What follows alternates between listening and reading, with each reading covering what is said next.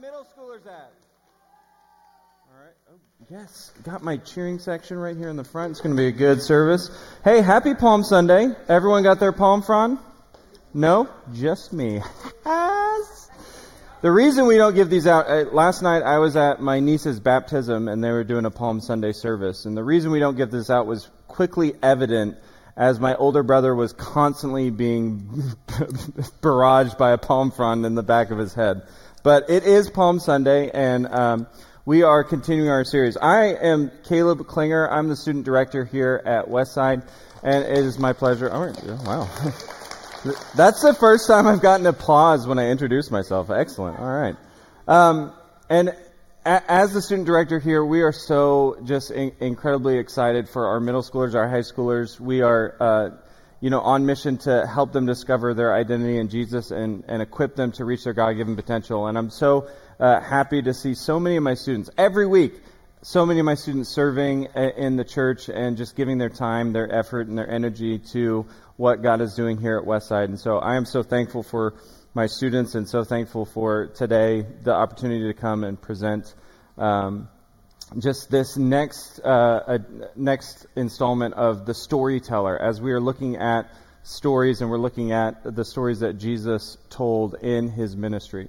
So we are engaged in a series that we're calling One, but it's One KC. It's with churches all over Kansas City and the world, as we look at Jesus' ministry and specifically the storytelling aspect of his ministry. And stories are really cool things that connect us to whatever it is that is in our lives. Stories are the vehicle that takes us to understand ideas and concepts and truth and values, these things that are much bigger or much more existential. They help us connect to them in a tangible way. Stories are fundamental to human nature. In fact, psychologists and scientists have discovered that even mundane objects that we interact with, in order to create memories, our brains create a narrative. They create a story that connects us to those things. So we understand that stories are important, stories are fundamental, and stories help us remember and think about things. And so as we look at Jesus' ministry that's captured in the Gospels, we see that over 30 times he told these unique stories that we call parables in his teaching. And there are ways that he connected people to bigger truths.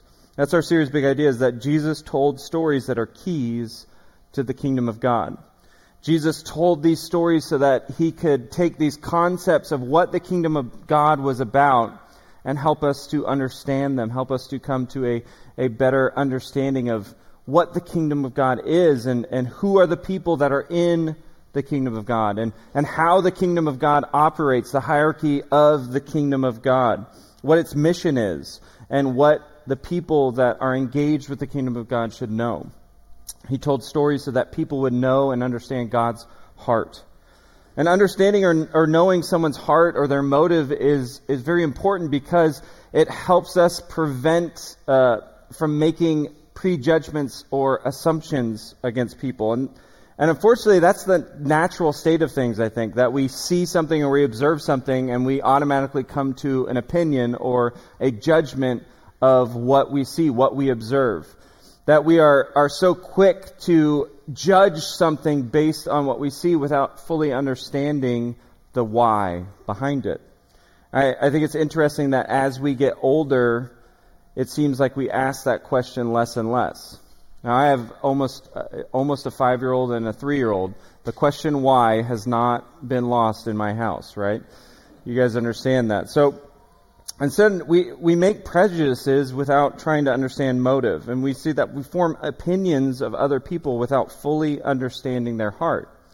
We actually formulate opinions in our minds about other people without fully understanding their motives, their heart, their drive, their reason for what it is that they're doing.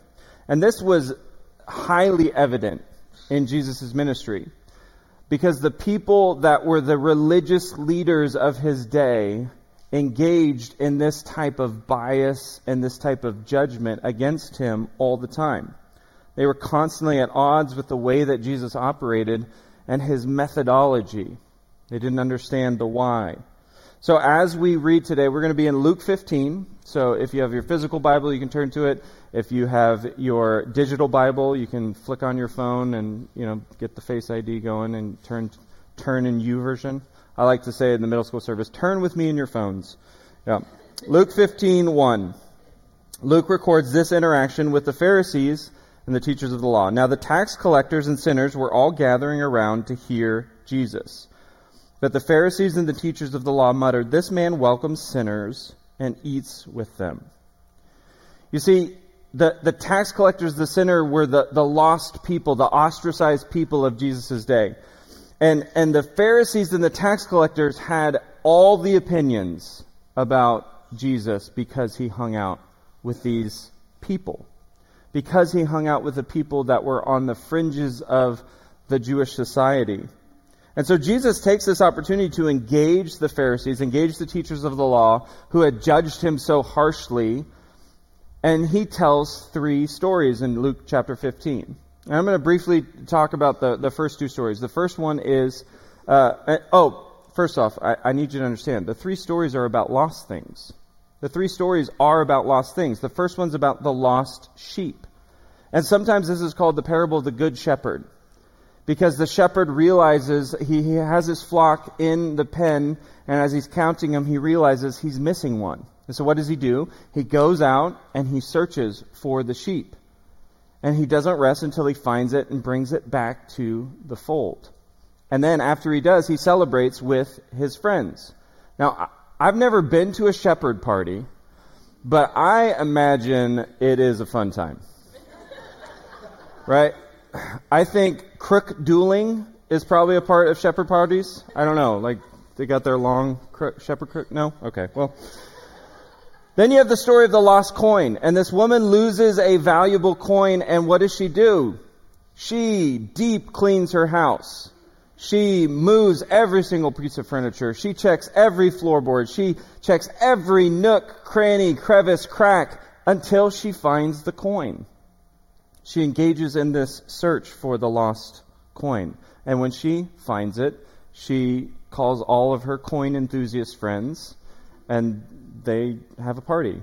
A coin party, I guess. I don't know. It doesn't really connect as well. Then you have the third story. It's the lost sons.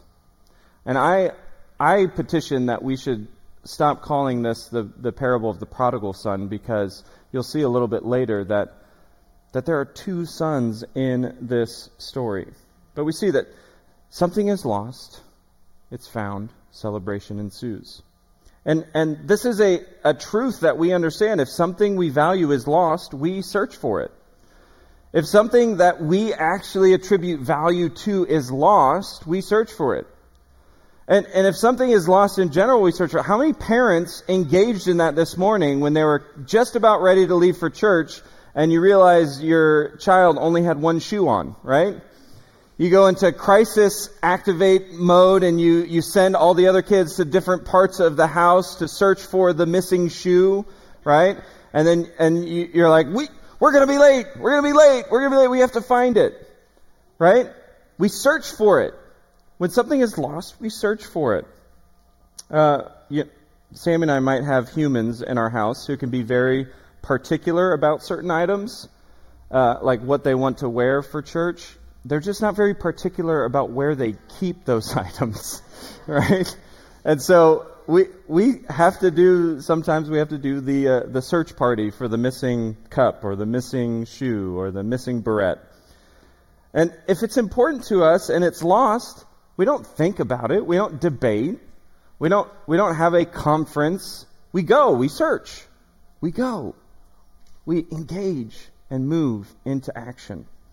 So then why is Jesus telling the Pharisees and the teachers of the law these stories about lost things?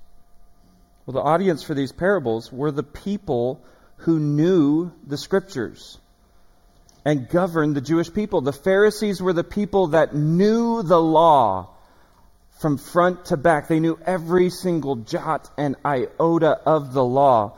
the teachers of the law. They were the people that governed the nation of Israel. They were the cultural, religious, and governmental leaders of the day. They were instructors of God's word to his people. They were the arbiters of his will, his law, judgment, and mercy. And Jesus tells 3 stories about lost things to them. He emphasized the loss to them.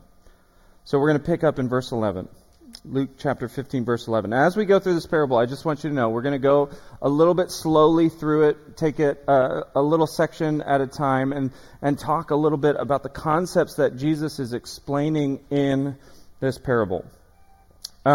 Jesus continued, verse 11. Jesus continued, "There was a man who had 2 sons." Okay, stop.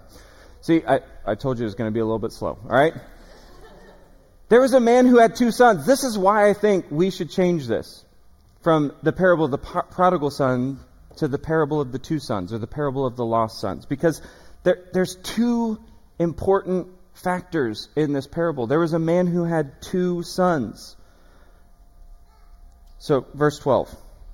The younger one said to his father, "Father, give me my share of the estate." So he divided his property between them.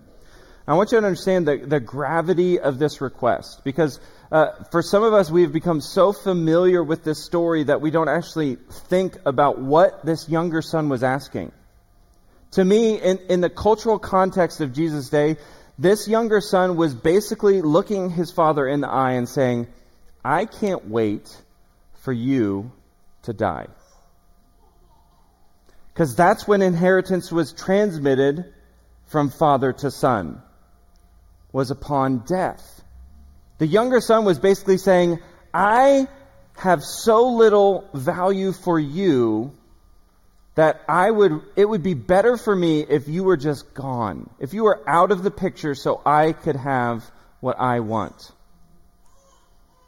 The teachers of the law, the religious leaders would have balked at this statement because of the dishonor in that request. And yet we see the father grants that request.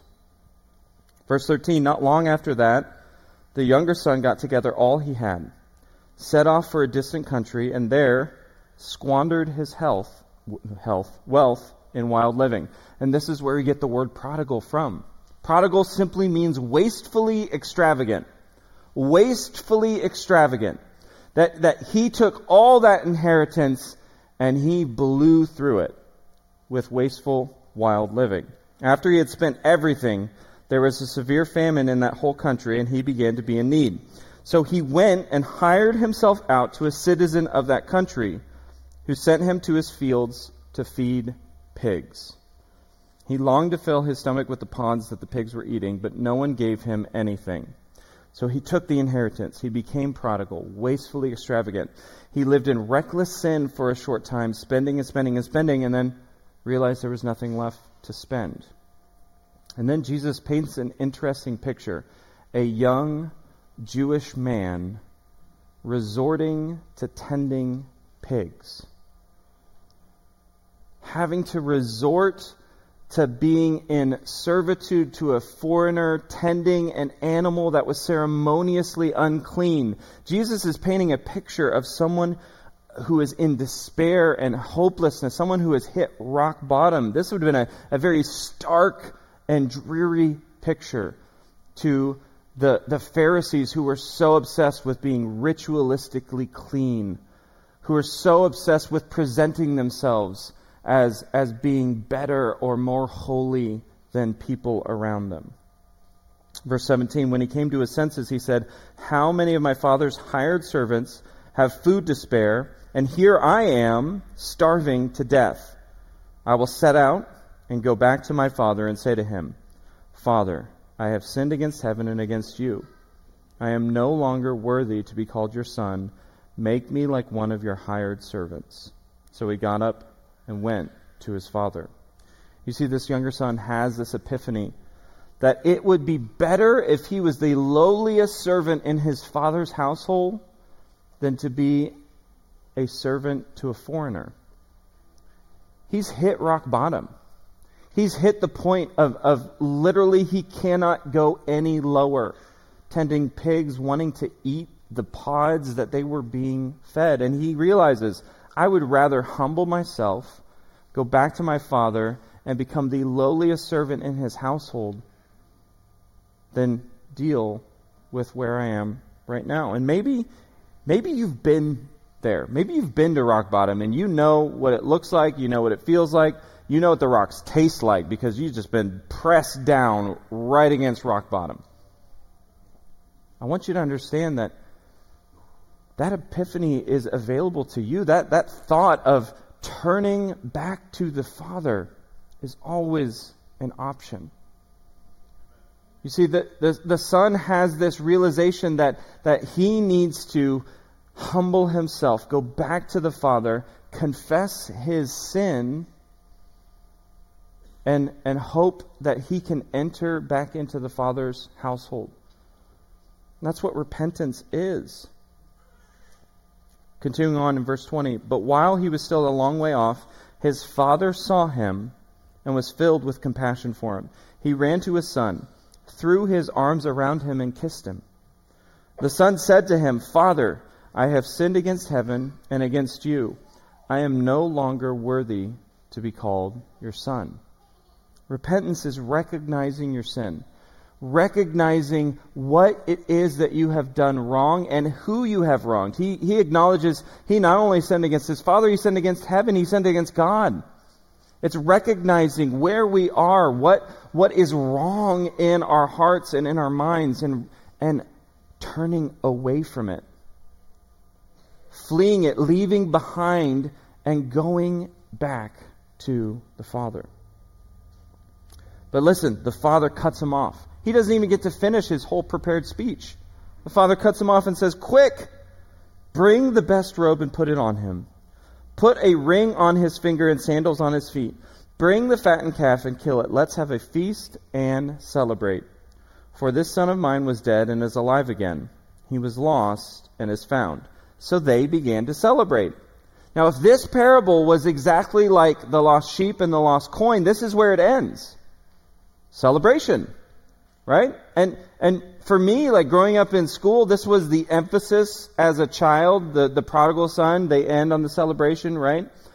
And it ties it up nicely. There's a nice little bow on it because everyone's celebrating. But I told you, verse 11, right? You see, the man had 2 sons. The man had 2 sons. Verse 25, meanwhile, the older son was in the field. When he came near the house, he heard music and dancing. So he called one of the servants and asked him what was going on. Your brother has come, he replied, and your father has killed the fattened calf because he has him back safe and sound. And at this point, the brother has a choice to make. He could absolutely go and join in the celebration. He could go into the house and celebrate with them and rejoice that his brother had come back. But as we see, he makes a different decision. The older brother became angry and refused to go in. So his father went out and pleaded with him. There's an interesting parallel between the father's relationship and the 2 sons. You see, the father saw the young son a long way off and went out to meet the younger son. The father also went out to meet the older son. The Father is always looking for a chance to go and pursue us. The Father is always looking for the opportunity to go and meet us where we are. We have to look for the Father. We have to understand that the Father is pursuing us. Verse 29, but he answered his father, Look, all these years I've been slaving for you and never disobeyed your orders. Yet you never even gave me even a young goat so I could celebrate with my friends. But when this son of yours who has squandered your property with prostitutes comes home, you kill the fattened calf for him. And I have to confess that as I'm reading this parable, I I understand the older son's position a lot more in my life now than I do the younger son's position. And maybe you recognize the older son's position too. Maybe you've grown up in the Father's house, right? Maybe you've grown up in church. Maybe you've even served faithfully in the kingdom of God through mission work, through serving. Maybe you've been in the kids ministry every single week. Maybe you even have a job working for a church, as I do. You see, the older son, he grew up in the Father's house. He worked faithfully for the Father. And yet he missed a very important aspect of who the Father is. He felt uncelebrated. He felt overlooked. He felt as if he wasn't getting the recognition that he deserved. And that had taken root in his heart as self-righteous pride. See, this part of the story is a warning to us who have the head knowledge and can perform the rituals, can perform the ceremonial aspects of church. We come to church every single week. We are faithful. But it's a warning to us to not allow self-righteous pride to take root in our hearts. Because we perform so well at church. Like, you look at your yearly performance review with God, you go over it, and you're like, okay, I've been really good this year, God. The Chiefs were in the Super Bowl, God, so you understand that I missed a couple Sundays. A couple. They were really good this year. God understands. But overall, yearly performance review, looking good. And so often we get caught up in this performance, this ritual of performing for God and for the people around us, that we lose sight of what God's heart is all about. Listen to the Father. Verse 31. My son, the Father said, you are always with me, and everything I have is yours. But we had to celebrate and be glad because this brother of yours was dead and is alive again. He was lost and is found. The Father pleads to the older son. What's really striking to me about this as I read it is that the older son, everything the father owned was his. So it was technically the older son's inheritance that was throwing the party for the younger son. The father is basically saying, why aren't you celebrating with us? Why won't you just come into the house and celebrate the fact that your brother is found? You see, this story is about two sons. I believe that both of the sons in the parable are lost. The first was lost from reckless sin, and the second from self-righteous pride. And at some point in our life, we've probably empathized with both of those positions. Maybe we've turned away from a life of reckless sin and we understand what it means to be in rock bottom because of our own choices. Or maybe we understand of what it looks like to be in the church, faithfully serving week in, week out, and feel overlooked, under-celebrated, and feel like God just isn't giving us the good things that we think we deserve. Both of them are lost because they have not understood who God is and what God wants. The younger son, he viewed himself through the lens of what he had done wrong. He recognized his sin, but he viewed himself in the lens of what it is that he had done wrong. The older son also viewed himself through the lens of what he had done. But to him, it became this self-righteous pride of all the things he had done correctly.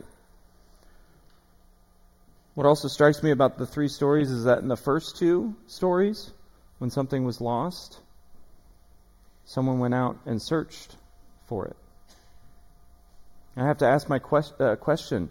Why didn't the older brother go out and search for his son? Not his son, his brother. Why didn't the older brother take that responsibility of going out and finding his younger brother who is lost and bringing him back to the Father. I think this was a jab at the Pharisees and the teachers of the law that said, you have all the knowledge that you could have when it comes to about what God has written. But yet you are not making an effort to find the people that are lost and bringing them back to the Father. The understanding that we have from these parables is this. The teaching big idea I have today is this, that the kingdom of God is for the lost. That's what it's designed for, church. That's why we are here. It's because we once were lost and now we're found. And we have to understand that we, as Christ followers, have to take on the responsibility of going and searching for the lost. That's our mission. That's what God has called us to do as Christ followers, to go and find the people that are far from God, find the people that are lost, and bring them back to the Father. We seek them out. It's the ministry of foundness. And we are only found because we understand our sin. We recognize what we justly deserve. We recognize the kingdom of God is built for the lost. And if that is not at the forefront of our heart, that we are searching and seeking out those that are lost, then we don't understand God's heart. That's why repentance is so important. Because we have to humble ourselves. We have to align ourselves with this younger son's posture that says, I have sinned against you, God. But I'm leaving that behind. And I want to re-enter a relationship with you. Repentance is turning away from sin. It's coming back to the Father and re-entering into a relationship with Him. Repentance is this understanding and recognizing of what it is that is keeping us apart from God. So we have that opportunity today to repent. We have an opportunity today to turn from our sin, to run back to the Father, to confess that sin to Him, to say, I have sinned against you, God. But I want to leave that behind. And I want to re-enter a relationship with you. I want to accept your compassion, your mercy, your grace, your forgiveness for me today. I believe that God's heart is understood through repentance and relationship. That when we take on this posture of repentance, that we begin to see who God's heart is for, which helps us then to be more aware of the people that we have influence over, to encourage them and inspire them to come back to God. That when we have that humble posture of repentance, that God uses us in a new and powerful way to bring people back to Himself.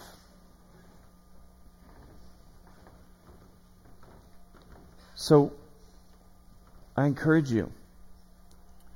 Band's going to play a little bit. We're going to engage in communion, but I'm just close it in a quick word of prayer and then introduce communion. Take this time.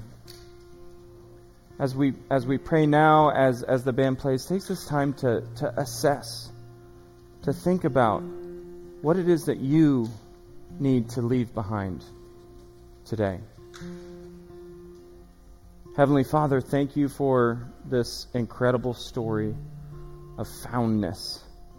Thank you for this incredible picture of what it means to have a heart of repentance, to leave our sin behind us and to engage with you in a new and exciting way.